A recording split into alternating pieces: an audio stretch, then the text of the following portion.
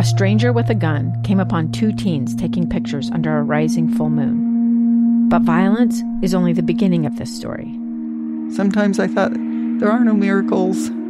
Yeah, there are, and this is a big one. I'm Amy Donaldson, and I've spent my career talking about how lives are undone by violence.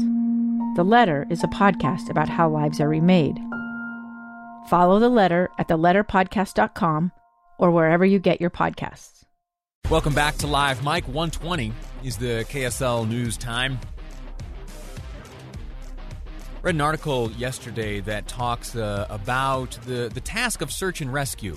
The headline in the Deseret News reads, search and rescue teams in the West try to keep up with an influx of people heading outdoors. What are the numbers? Well, it turns out that Grand Teton National Park recorded a 1.2% increase in visitations in August. All right, a slight uptick, but how about this one? Yellowstone National Park recorded a 21% uptick in visitors in September. That's compared to September of last year. And in Colorado, in northern Colorado's open spaces and national forests, get this, there was a 200% increase in visits through the spring and summer, according to 5280. That's a magazine out of Denver. And then the last little data point I would share with you is that here on Memorial Day, places like Zion National Park were full by 6:30 a.m. 6:30 a.m.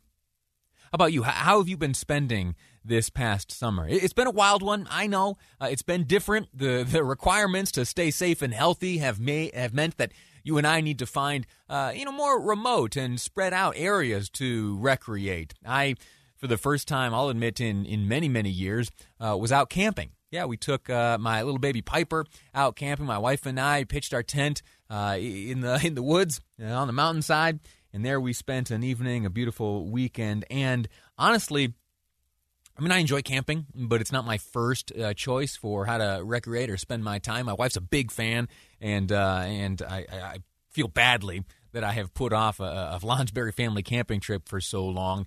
And we did so today, or this year rather, really because of the coronavirus. That was it. It influenced our behavior. It pushed us out into the wilderness. Now, I believe, and the numbers support this, that I am not alone in that. And that many people have been pushed out into the out of doors, sometimes into the backcountry, sometimes where it is dangerous and difficult to access. And sometimes those individuals get themselves into some trouble. To help us understand exactly the scale of those requiring help out in the wild, we've welcomed back to the program Shaun Roundy, member of the Utah County Sheriff's Search and Rescue and the Mountain Rescue Association Intermountain Region Chair. Shaun, sir, welcome back to the program. How are you? Thanks, Lee. It's good to be back. I'm doing well, thanks. Good. Put this into perspective for us. What have you and your teams seen over this past summer specifically as folks have looked to recreate in the COVID era? Anybody who gets out to the trailheads, if you've been out before, you notice that the parking lots are full, or there seems like people are hiking all over the place. And you're right to assume that does have an impact on the number of rescues. To a large degree, it's a numbers game, and the more people get out there, the higher the chances that something is going to fall apart. But it's also a question of people who haven't necessarily gone hiking a lot before and don't have a lot of experience, and we see that lack of experience and judgment and preparation, it really does come into play. I was talking to a member of Salt Lake County Search and Rescue last night, Alan Bergstrom, and I asked him about his numbers, and they're up 14% for the year. They usually hit around 60. They're slated to go over 70. For Utah County, it's even more dramatic. We're up maybe 20 or 30%. We usually get 80 to 100 rescue missions every year, and we are currently sitting at 115. So it is a much heavier load. In that added number of rescue missions that you have to execute, are there any trends there? You talked about many of the folks who are out recreating right now in this COVID era being those who may not otherwise be experienced in the outdoors. Are you finding or needing to go out and find and rescue individuals who are just unprepared? Yes, we are finding them, so rest assured of that. And we noticed this a lot in the spring. So this was not only when COVID was kind of new and people were getting pushed outdoors new, but also because the temperatures were cooler and there was more snow, the lack of preparation and judgment sometimes was more evident.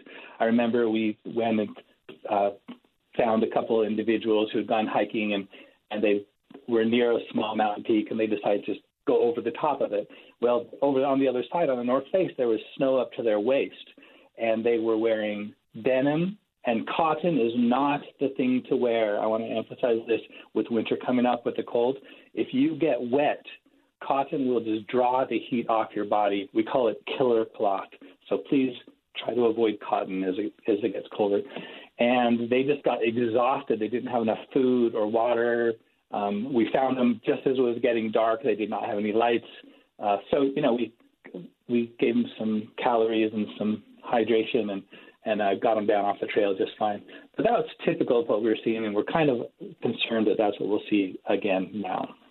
Are some of these extractions, are they requiring aircraft for the most part, or are you, as you described here, you get folks warm, you get some calories in them, and able to accompany them back down the trail? What's the nature of the rescue efforts? It's kind of two parts. Some of them just get, they push beyond their boundaries, they hike too far, and they realize they don't have what they need in them left to turn around and come back down the mountain. And so sometimes it's a question of finding them.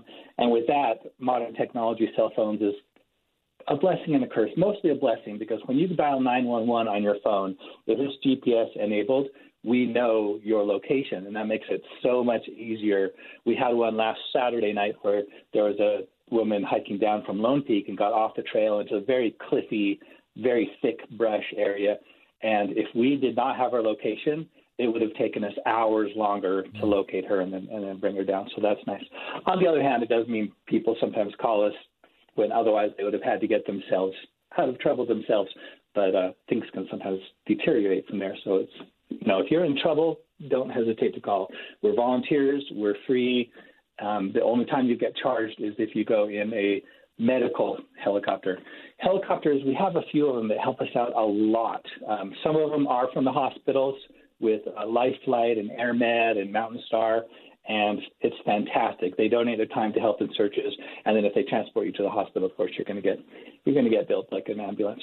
Right. And there's also the Department of Public Safety, Star 9. They come out and they do amazing things. These pilots are incredible. So if it's life-threatening, if it's really remote and difficult, if weather is deteriorating fast, those resources can be lifesavers for us. Otherwise, we get the job done sometimes with motorcycles, with a lot of hiking and side-by-sides and such. Last question I have for you. I was talking with producer Amy. The two of you spoke yesterday. She let me know that in your estimation, you've been lucky. Your team has plenty of newer members, enthusiastic, that are able to aid in these search and rescue efforts. Talk to me about the type of person that approaches a search and rescue team and says, I'd like to help. Great question. When we're out doing the rescues, especially like on motorcycles or something that looks sexy like that, we'll pass people and say, what a great job that would be. And we say, it really is. And you don't get paid anything. And then sometimes their enthusiasm decreases a little bit. But if you've got any kind of aptitude for the outdoors, if you have medical skills, something where you can contribute. You don't have to be a great rock climber, though, although that's fantastic. As long as you can get out there and the reward of making a difference, of doing what you love and then doing it where it really matters to someone, where you save lives, where you sometimes recover lives that have been lost, but at least bring closure. And working with a team, it becomes your family. It's really, really rewarding. You remember I said we have 80 to 100 calls in a typical year. It's a big time commitment, and if you don't already have all of your gear, it's a big money commitment. So if anyone wants to donate to your local team, that's greatly appreciated. Your donations will save lives. They'll really support all these volunteers who put in their time in.